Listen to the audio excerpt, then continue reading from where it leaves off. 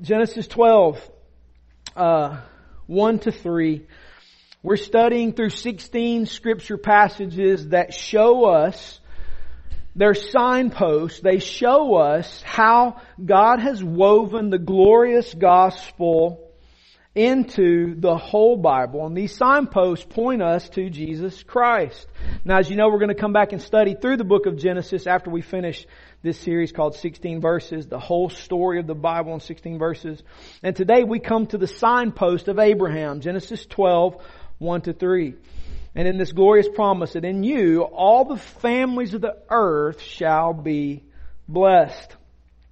God created a kingdom, and He is that king of that kingdom. And He made human beings to represent Him in that kingdom.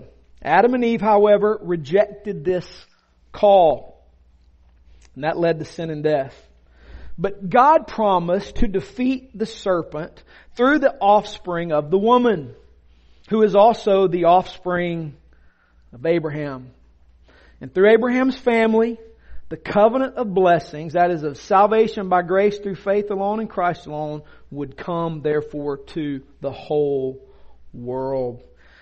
So what do we see? What does it mean? How do we obey it? Genesis 12, 1 to 3. Now, the Lord said to Abram, go from your country and your kindred and your father's house to the land that I will show you.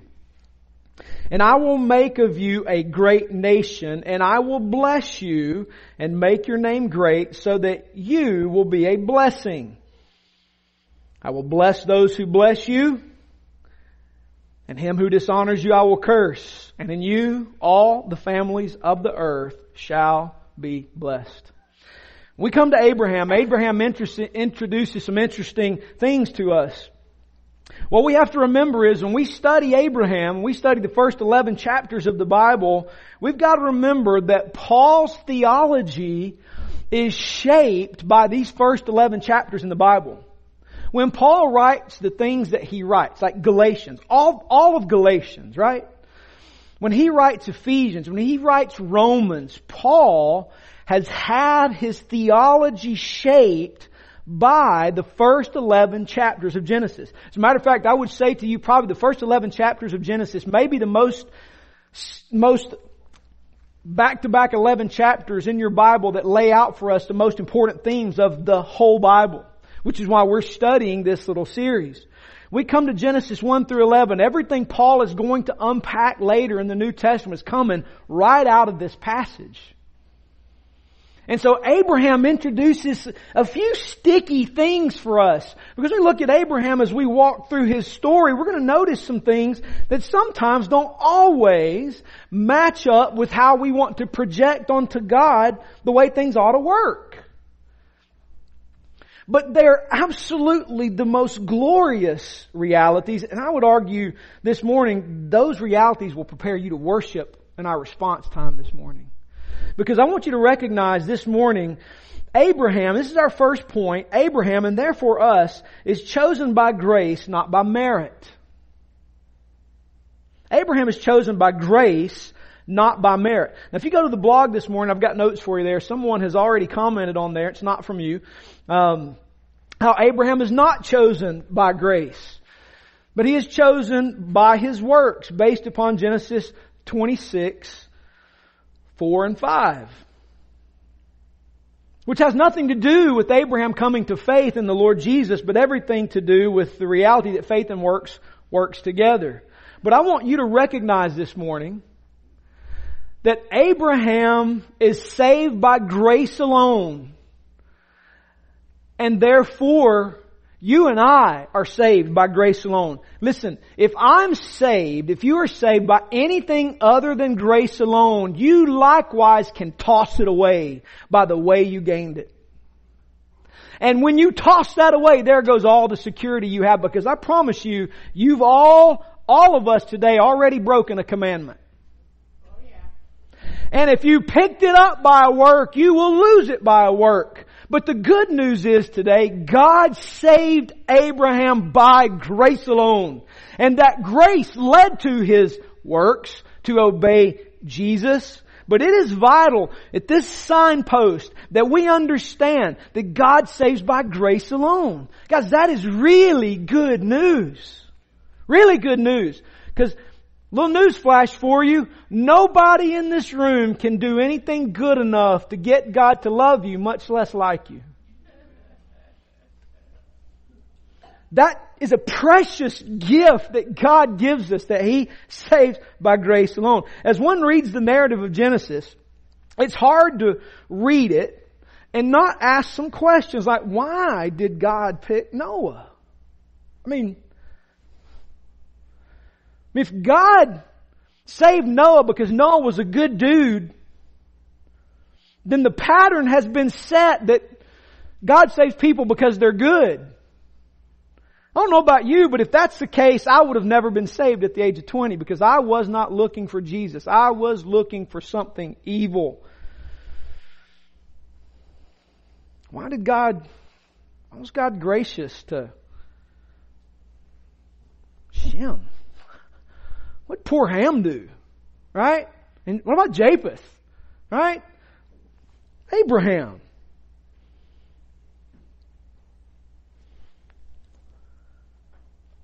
If I were God, I wouldn't do it that way, which is why I'm not God. Why did they deserve to be rescued, right? What did they have to offer that the others didn't? Why them? Then, why is it so hard on them? Why does life not get easier? Shouldn't it get easier? Abraham, really? Here's Joshua 24:2 for you. Joshua's coming on the backside of his book, and the covenant is being reestablished. He's recounting their history, and Joshua says to all the people, "Thus says the Lord, the God of Israel, long ago, your fathers lived beyond the Euphrates, Terah, the father of Abraham, and Nahor, and they served other gods." Abraham's line is Seth to Noah to Shem to Ham. Now, when we study through Genesis, we'll go back and talk about why those genealogies are important. They're important. I know they're boring to read. Like, oh my gosh, the begats. They're not just there to make you angry or to bore you. They're there because they speak of God's grace. Abraham is chosen by grace through faith in Jesus Christ, which is why Paul's going to write Romans 3, particularly verse 21 to 26. I mean, Martin Luther, Father, this year is the 500th anniversary of the Protestant Reformation. And so in October, we're going to study through the 5 solas. And then we'll do Luther's biography for All Saints Day. But anyway, by grace alone, through faith alone, in Christ alone, right? Abraham is chosen by God's grace through faith in Jesus Christ to be the one He will rescue and to bear His name among all the families that He just scattered from Babel. However, I think it's important to recognize God does not pick Abraham or his descendants because they're good people. In fact, if you read your Bible at all, you will recognize the Scriptures are very honest about its contents and its people.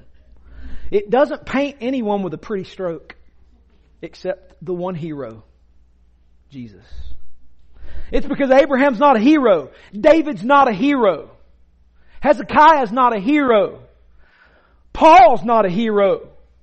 Peter's not a hero. There's one hero, and the hero is Jesus. They're not good people.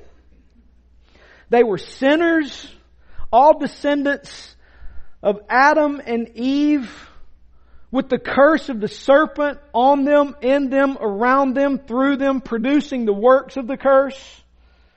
Matter of fact, Paul will write as a result of this, Romans 3:23, all have sinned and fall short of the glory of God. As a matter of fact, he'll say in Romans 9:11 that it's not because of works, but because of Him who calls. There were no little holy God lovers wandering around the earth. Ephesians 2:8-10 says, "For by grace you have been saved." This is why I read passages like this, and then people write the dumb things they write and say the dumb things they say. I get fired up. Because Paul, who's preaching from here, writes this. This is his exposition of this. You understand that, right? When Paul and the other New Testament authors are writing Scripture, they're preaching on the text. Okay? That's important to recognize. They're preaching the text. "For by grace you have been..." This is Bible study note. This is not in your notes. Okay? It's not in your notes. This is why when you get a little reference Bible, this is a great tool because somebody did the research to put these little letters there and put the Scripture passages that it's coming from there. They've done the hard work. You don't even have to know it. You just got to look at the little letter and go, "Oh, okay, that's coming from here." And you can go look and see where they're preaching from. Use that. It's a great tool. And then Paul says, "For by grace you have been saved through faith. And this is not your own doing." Does that get any more explicit? "It is the gift of God." Why? Verse 9, "Not a result of works, not a result of works, not a result of works, not a result of works, so that no one may boast." Why did God choose to save Abraham by grace rather than works? Because if He saved him by works, guess what Abraham could do? "You owe me. I'm good."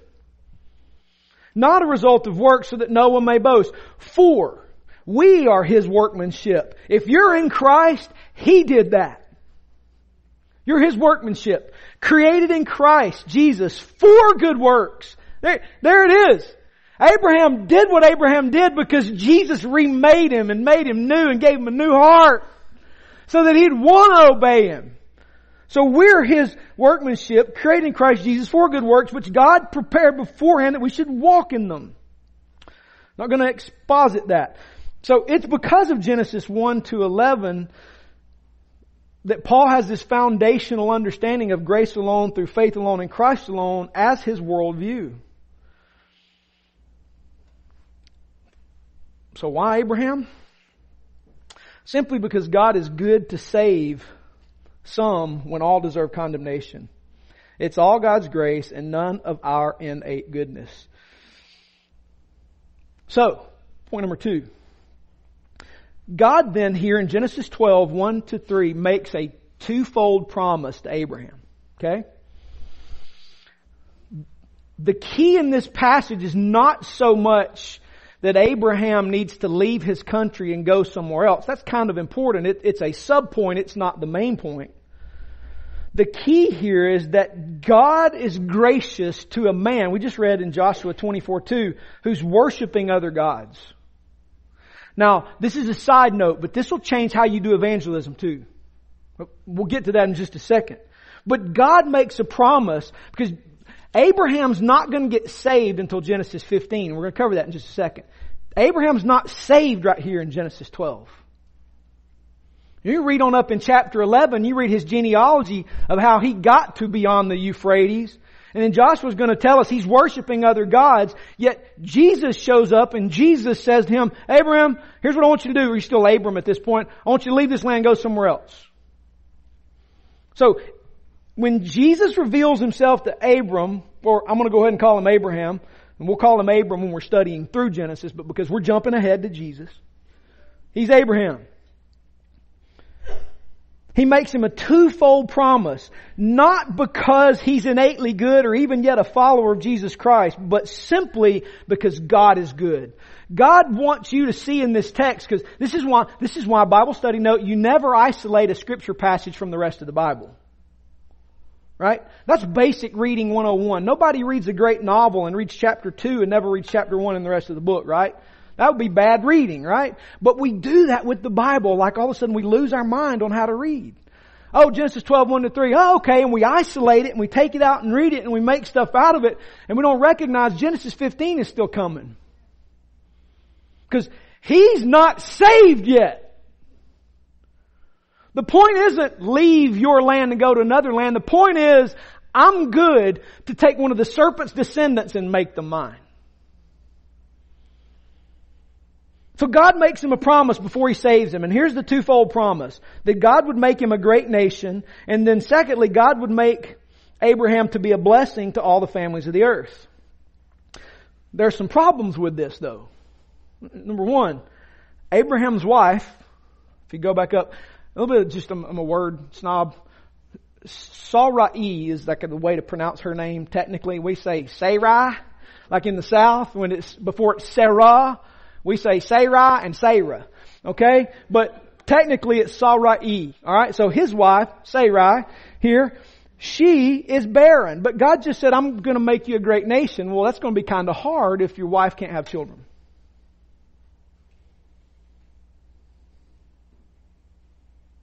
Another problem here is Abraham's a nomad. He doesn't have land. And he doesn't have a nation because his wife can't have kids. And then the third problem here, as I've mentioned to you already, Abraham doesn't yet know the Lord. I want you to hear this. Usefulness and ability are never God's criteria for drafting anyone on His team. This is huge.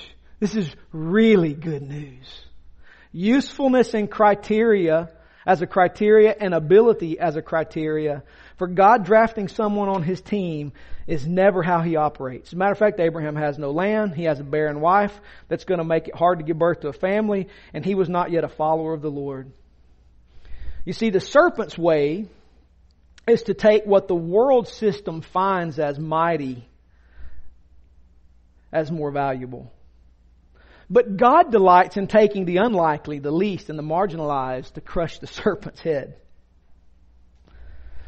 See, God takes Abraham, a pagan nomad with a barren wife. And we'll read later on, God takes Isaac, the younger brother who was picked on by his big brother Ishmael, who's a result of Abraham trying to make his own way, not get God's way. And then God's going to take Jacob over Esau, the younger brother, who's a schemer and a homebody, who liked being among the tents with the women cooking the food rather than the rugged hunter that his brother was. How many men in this room are like, I'm going to be like Jacob? No, we all want to pretend like we're Esau's. Hairy, hunting, grunting men. God didn't take the hairy, hunting, grunting man. He took the kid who hung out among the tents with the women cooking the food for the big men.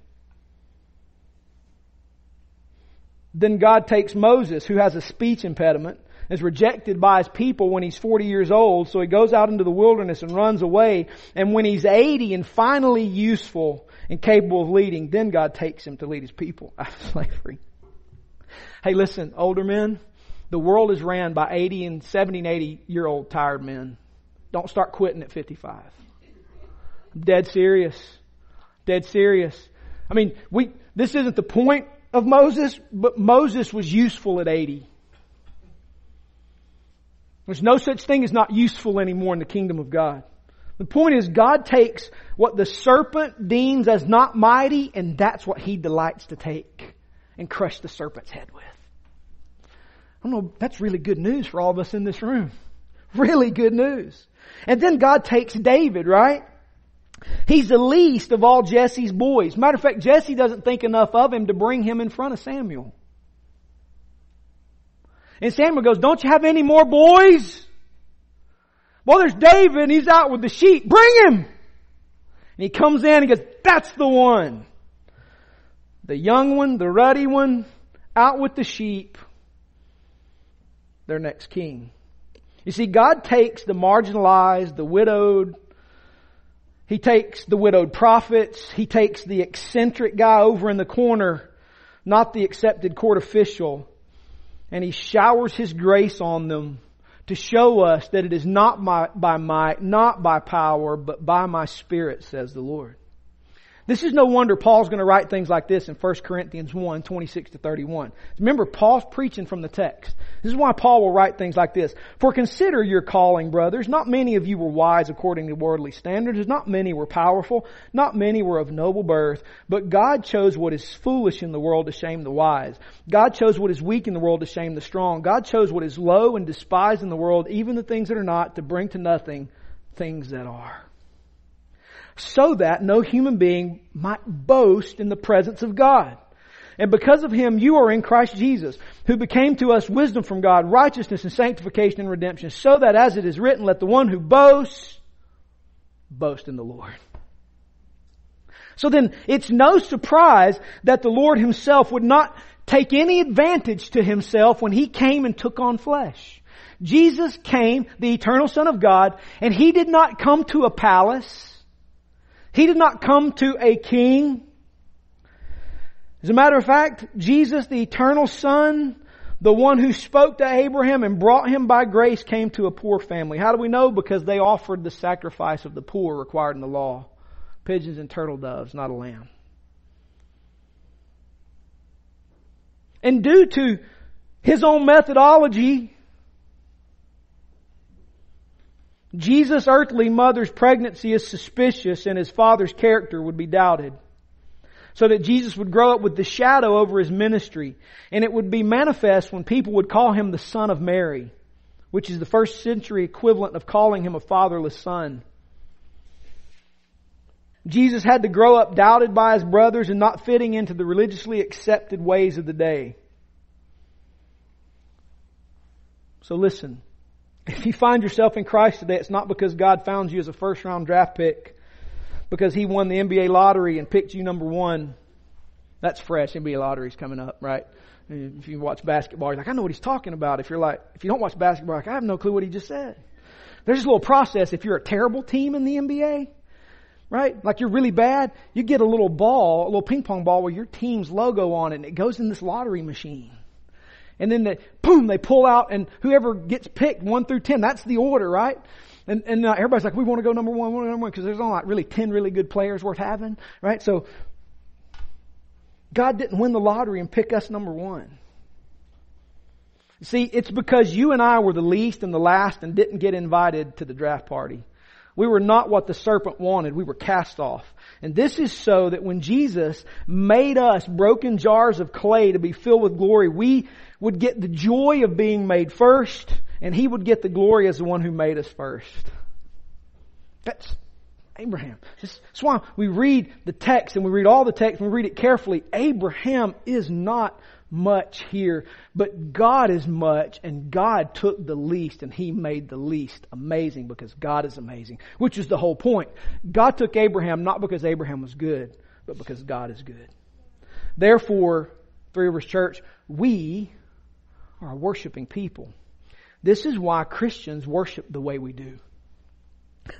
This is why we worship the way we do. This is why Christians have songs. You will not find in any world's religion a canon of hymnody like you find in Christianity.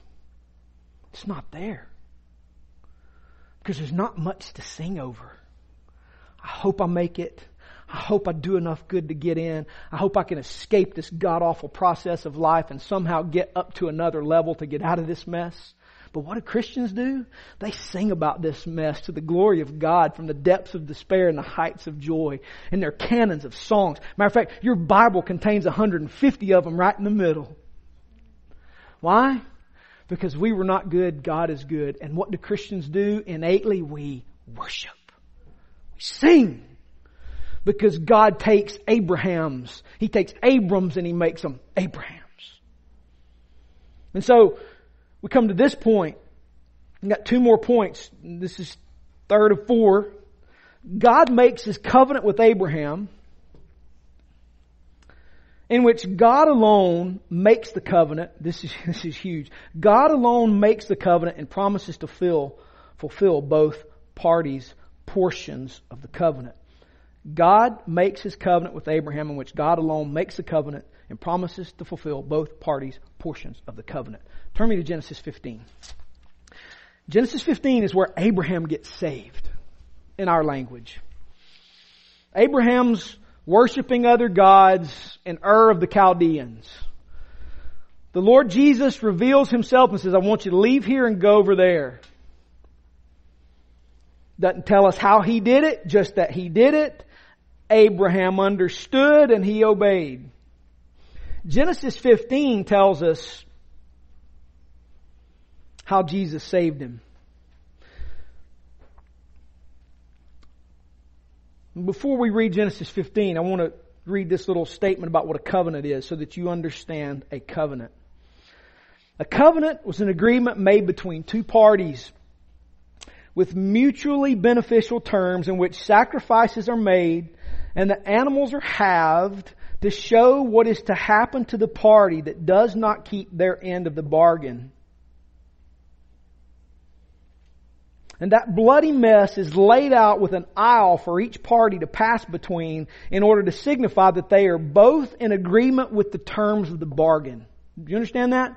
So back in the day, a covenant is made. You cut some animals up, lay them in half over against one another, and both parties of that covenant pass between that bloody mess, signifying that if I don't keep my end of the bargain, may this happen to me.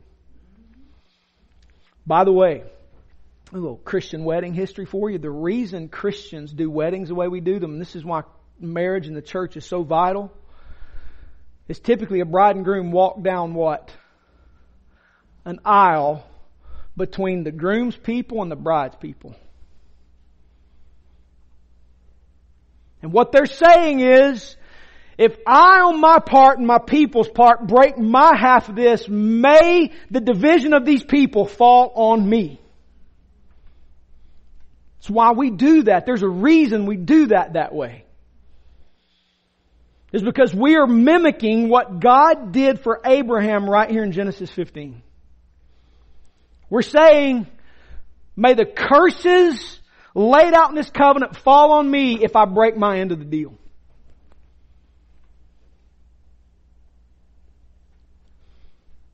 So what do we have in Genesis 15? Well, we have this amazing scenario in which God Himself, this is huge, y'all. We're going to Jesus right here. You ready? You ready to take this to Jesus? Here He is, right here in the text.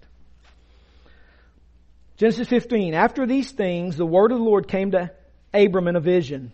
Fear not, Abram, I am your shield. Your reward shall be very great. But Abram said, O Lord God, what will you give me? For I continue childless, and the heir of my house is Eliezer of Damascus. And Abram said, Behold, you have given me no offspring, and a member of my household will be my heir. And a member of my household will be my heir. And behold, the word of the Lord came to him. This man shall not be your heir. Your very own son shall be your heir. And he brought him outside and said, Look toward heaven and number the stars if you're able to number them. Then he said to him, So shall your offspring be. Verse 6 is key. This daggum gets quoted in Galatians chapter 3 verse 6. Paul quotes this in Romans all over the place. And he believed the Lord, and it was counted to him as righteousness. Boom, right there. Abraham gets saved. Right there. And he said to him, I am Yahweh who brought you from Ur out of the Chaldeans to give you this land to possess. But he said, O Lord God, how am I to know that I shall possess it? And he said to him, Bring me a heifer, 3 years old, a female goat 3 years old, a ram 3 years old, a turtle dove, and a young pigeon. And he brought him all these and cut them in half and laid each half over against the other. But he did not cut the birds in half. And it kind of practical sense because there wouldn't be much left. Birds are kind of little. And when birds of prey came down on the carcasses, Abraham drove them away. And as the sun was going down, a deep sleep fell on Abraham. And behold, a dreadful and great darkness fell upon him. Then the Lord said to Abram, Know for certain, know for certain that your offspring will be sojourners in a land that is not theirs, and will be servants there, and they will be afflicted for 400 years. But I will bring judgment on the nation that they serve, and afterward they shall come out with great possessions. As for you, you shall not go to your fathers, as for you, you shall go to your fathers in peace. You shall be buried in a good old age, and they shall come back here in the 4th generation, for the iniquity of the Amorite is not yet complete. And when the sun had gone down and it was dark, behold, a smoking fire pot and a flaming torch passed between these pieces. And on that day, the Lord made a covenant with Abraham. Not the Lord and Abraham made a covenant. The Lord made a covenant with Abraham saying, to your offspring I will give this land from the river of Egypt to the great river, the river Euphrates, the land of the Kenites, Kenizzites, Kadmonites, the Hittites, the Perizzites, and the Rephaim, the Amorites, the Canaanites, the Girgashites, and the Jebusites. God saves Abraham by faith. We see it right here. Abraham said, Lord, I know you've told me. I've done what you said to do. I've moved. How am I supposed to know that this is real?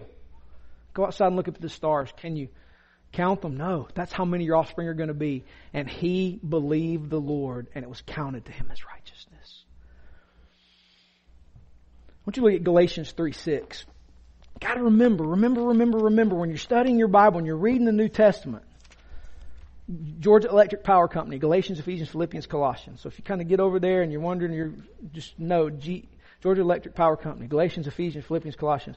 Galatians 3:6 is on the backside of Abraham rebuking the Galatians because they've turned to circumcision now as opposed to faith in Christ. They're trying to earn their salvation by external marks. Verse 5 says, does he who supply the Spirit to you work miracles among you? Does he do so by works of the law or hearing with faith?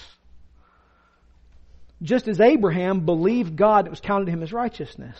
In other words, it's not the external work you do, it's trust in Christ alone. So God saved Abraham by faith alone. The next thing I want you to see here is in verse 7 of Genesis 15. God brought Abraham out of Ur before he saved him. This is why we believe the Holy Spirit awakens, God the Father calls, and He gifts with faith, and then we believe. This is why Paul teaches the way he teaches. This is why he says the things he says. This is why Jesus says crazy things in John 6 when people start leaving Him. This is why I told you they don't come unless the Father who sends me brings them. That's why Jesus speaks in Trinitarian terms about the whole Trinity being involved in salvation. It's not these miracles, it's the Father bringing them to me that they may see and believe. Now this has massive implications on your evangelism. You ready? This is crazy. This is why in Luke 12 Jesus teaches us what to do when we go on the field. We're not going to go to Luke 12, but Jesus tells us when we go to places like our capital city, and we go to places like we're going to go in August and September, the work we do and the countries we work in, look for these specific people. Why? Because those are the people God's bringing to you. God opens people's eyes. He brings them to Christ, to see Christ before Jesus ever gets preached, because it's not on you, it's on Him. Our job is to tell. Jesus is the one who brings them. He's the one who brings them from death to life. And when you preach the gospel, that powerful message reaches down and rips out a cold heart of stone and puts in a heart of flesh. And you just get to sit there and watch it and go, oh, amazing. I'm going to tell you something. If you haven't experienced that, oh, glory. Go try it. This is why we believe in the Great Commission and preaching the gospel the way we preach it and going the places we go, because there is absolutely nothing to lose. God brought Abraham out of Ur before he believed, and we believe when we go to preach the gospel, God will bring those people to us. We preach the good news and He will save them. Guys, that's awesome. This is why the Great Commission's powerful. This is why the gospel makes the Great Commission powerful. God brought him and He saved him. But I think it's important to note here in verse 12 to 16, there's a price to be paid for the sins of others. Notice what God tells Abraham's going to happen here. I'm going to give you these people, but guess what? They're going to be afflicted 400 years. They're going to go down, and He's referencing Egypt, and I'm going to put them in slavery for 400 years. Why? He tells him here in verse 16, because the iniquity of the Amorite is not yet complete. All right, you ready to see the gospel? You ready? Why would God afflict a people who've done nothing wrong for the sins of somebody He's being patient with? But the sin of the Amorite is not yet complete. So God's going to take Abraham's people that He just promised would kind of be important. He's going to put them in slavery for 400 years because He's being patient with a bunch of Amorites. Innocent suffering because of the guilty. Can anybody think of a situation in our Bible where that pays off? The perfect eternal Son of God who made this plan is the one who would come and go to a cross, innocent, perfect, sinless, because of my sin and yours. And He would be hung there and He would die in my place for my sin because God is patient with sinners. The reason you're in Christ is because God is slow to anger and abounding in steadfast love. And rather than send me at birth straight to hell, Jesus hung on a cross in my place for my sin that God may be patient with me and you. You see, God was building into the work of His people what He was going to do Himself at the cross. The innocent suffering for the sake of the salvation of some guilty people smells like the cross because it is God working the cross into history. And then we see here at the end of this passage, God and God alone passes through the sacrifices and makes the covenant. This means that God and God alone makes and keeps the covenant, and thus He is the guarantee of our salvation and the keeper of it. Listen, God doesn't ask you and me to pass through the covenant. He didn't ask me to go crawl up on the cross and die for my sin. He did that for me. God is the one who passes through the covenant, or the covenant pieces, makes the covenant with Abraham, and therefore God is the one who will keep His promise to Abraham. Jesus goes to the cross in our place for our sin. We don't have to bear that. Therefore, He is the one who makes the deal, and He's the one who keeps the deal, which means just like Abraham couldn't get unsaved, neither can you.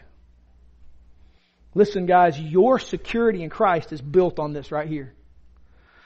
Because you didn't get it, you didn't keep it. It is a free gift of God's grace to you and I. So Abraham's folly doesn't unsave him. Because one of the things you're going to continue to read, as a matter of fact, the very next stinking chapter, chapter 16, God just said, it's going to be this promise. And what does He do? Goes to his slave wife. Because he can't imagine that God could really give him a child of promise. So what does he do? He tries to force it and make it happen. Did that folly unsave him? No. Because 25 years later, guess what God's going to do? He's going to give him Isaac. Because God made the deal, God keeps the deal. This is exceptionally good news, Three Rivers Church, because until you and I understand that on our best days and most sin-free day, my best efforts still deserve hell. And on my worst day, my worst sin, my relationship to Christ is still unchanged. Why? Because it's by grace, not by my works. Hold my baby and I'll shout.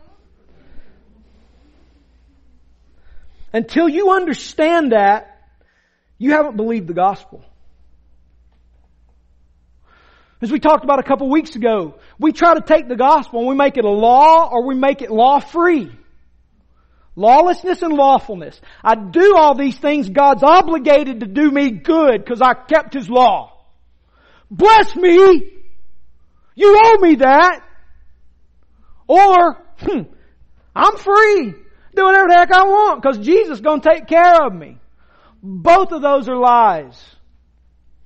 You and I have not believed the gospel until we recognize on my best day I still deserve hell. On my worst day, God still treats me as a son. This is why Philippians 1:6 is true. Remember, Paul's preaching from the text. He who began a good work in you will bring it to completion in the day of Jesus Christ. Why? Because it's not dependent on you. He passed through the sacrifices Himself. He made the covenant. He keeps the covenant. Glory. This is why Christians sing. Because my salvation, your salvation is secure. And it's built securely on the God who saves and completes. Not on my best effort. This is why when we really believe the gospel, we never go back. Because there's nowhere to go. This is why when Jesus, John 6, that passage where Jesus said, this reason they're leaving is they're not mine. Father hasn't given them to me.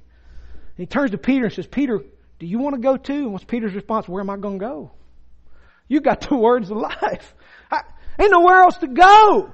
You are it. I'm living and dying with you. And by the way, does Peter's sin get him unsaved? Heck no. Because it wasn't dependent on Peter holding up his end of the bargain. He didn't have an end. Jesus made it and He kept it for Peter. And then finally, God makes His covenant with Abraham to bless all the families of the earth.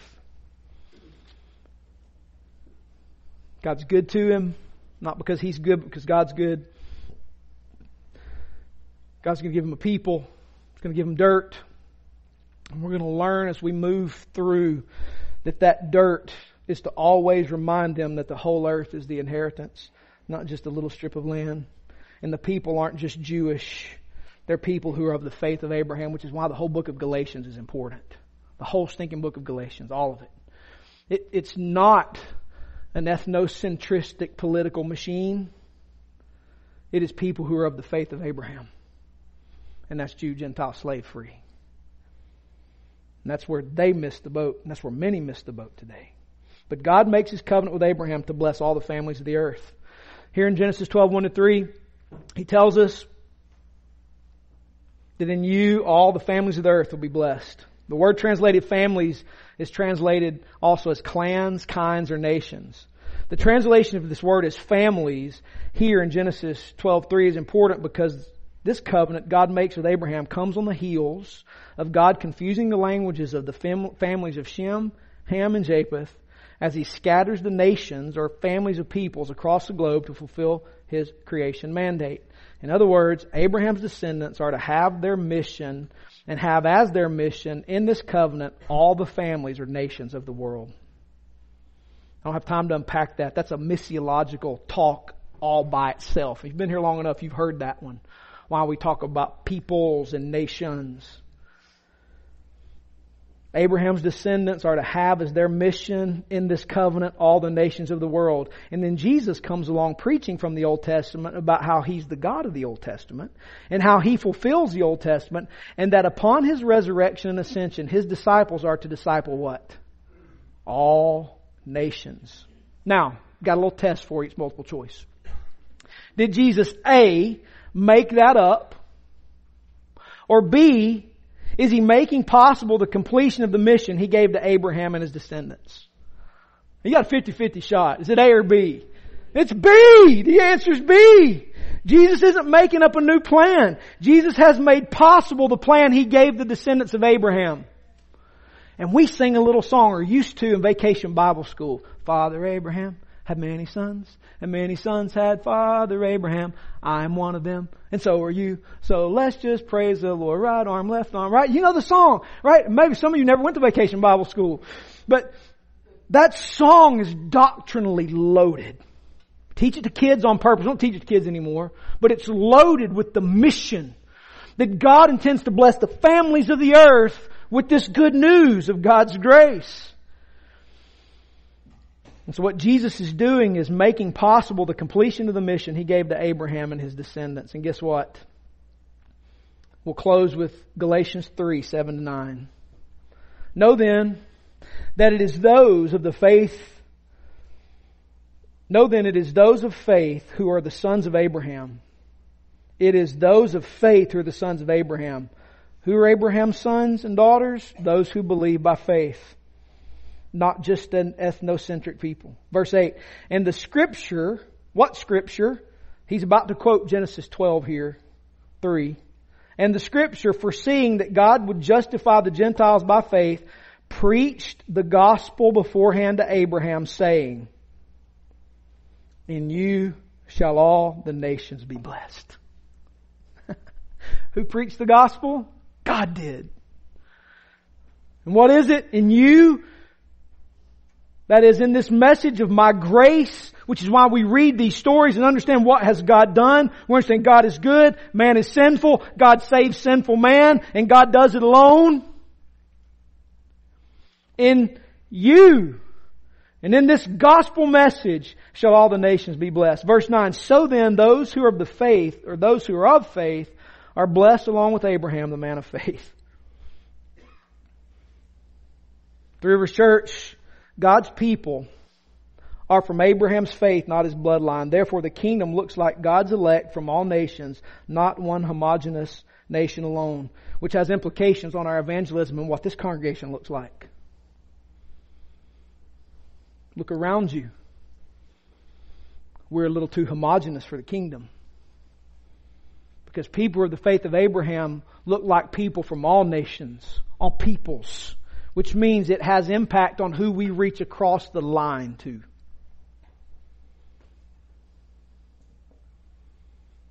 understand? That's a talk by itself too, but it's an implication. And they're going to struggle with it for the rest of the story. But God's going to be good because He's going to bring in some people from the outside like Ruth, right? Rahab. And if you read the genealogies, you'll discover that they're included in Jesus' genealogy because He brings outsiders to the inside. Yeah. We're going to see the gospel is not just salvation from sin, but the gospel includes the scope of God's salvation and our joy in joining Him globally and locally. This is the reason we talk about engaging domains. It's because the Great Commission isn't given to a few professionals. It's given to all of us. And we got to make sense of that. Otherwise we're not making sense of the Bible. Which means if we just engage our local domain, there are global implications to that. And God can open those doors. And now we live in a time in history where God's bringing the world to us. So if you just faithfully engage your domain like Joseph did, winning a law case for some families of a different religious heritage and background, and they invited him to a meal and got to try to evangelize him, and then he got to evangelize them, just by being a faithful, good attorney who won a case for his clients. And they're from a part of the world that many of you, if you heard where they're from, would probably not take their side. Because you might be a little too Republican. Oops, sorry. That knife may have hurt. But the reality is, he engaged his local domain and God brought him clients who needed to hear the gospel from a place that most of us would dare not go nor take their side in. Because Jesus wants to save them. Isn't that awesome? You're like, no, it's not awesome. Shut up. Go away. And then finally, Three Rivers Church, because of God's grace and goodness, we're worshiping people. We don't worship to earn God's favor. We worship because He freely gave it to us in Christ. And so this morning, the reason you and I aren't going to hell is because God took us as a wandering man and woman in Ur of Chaldea. And He said, I will bring you into my family. And we said, okay. Right? Ain't no way we'd turn that one down. It's like, okay, I'm good. Oh, man. Yeah. And so you know what you do this morning, Three Rivers Church? You know how, here's how you bring this to completion this morning. You sing like there's no tomorrow. It is inconceivable that a follower of Jesus could stand silent and not sing, because followers of Jesus don't have much more of an option. A silent heart might be a dead heart. The soul that's been redeemed can't but sing. And you think it's not manly? Tell that to David and let him cut your head off. Like he did Goliath.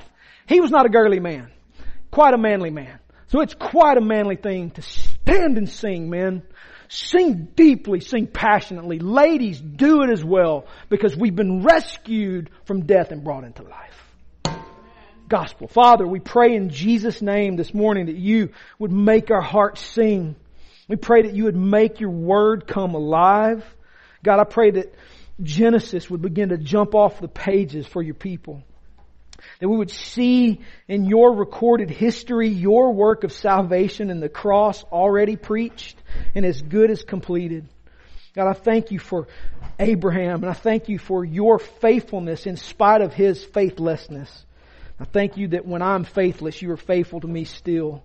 I thank You, Father, that the gospel is that deep, that rich, that thick, that good.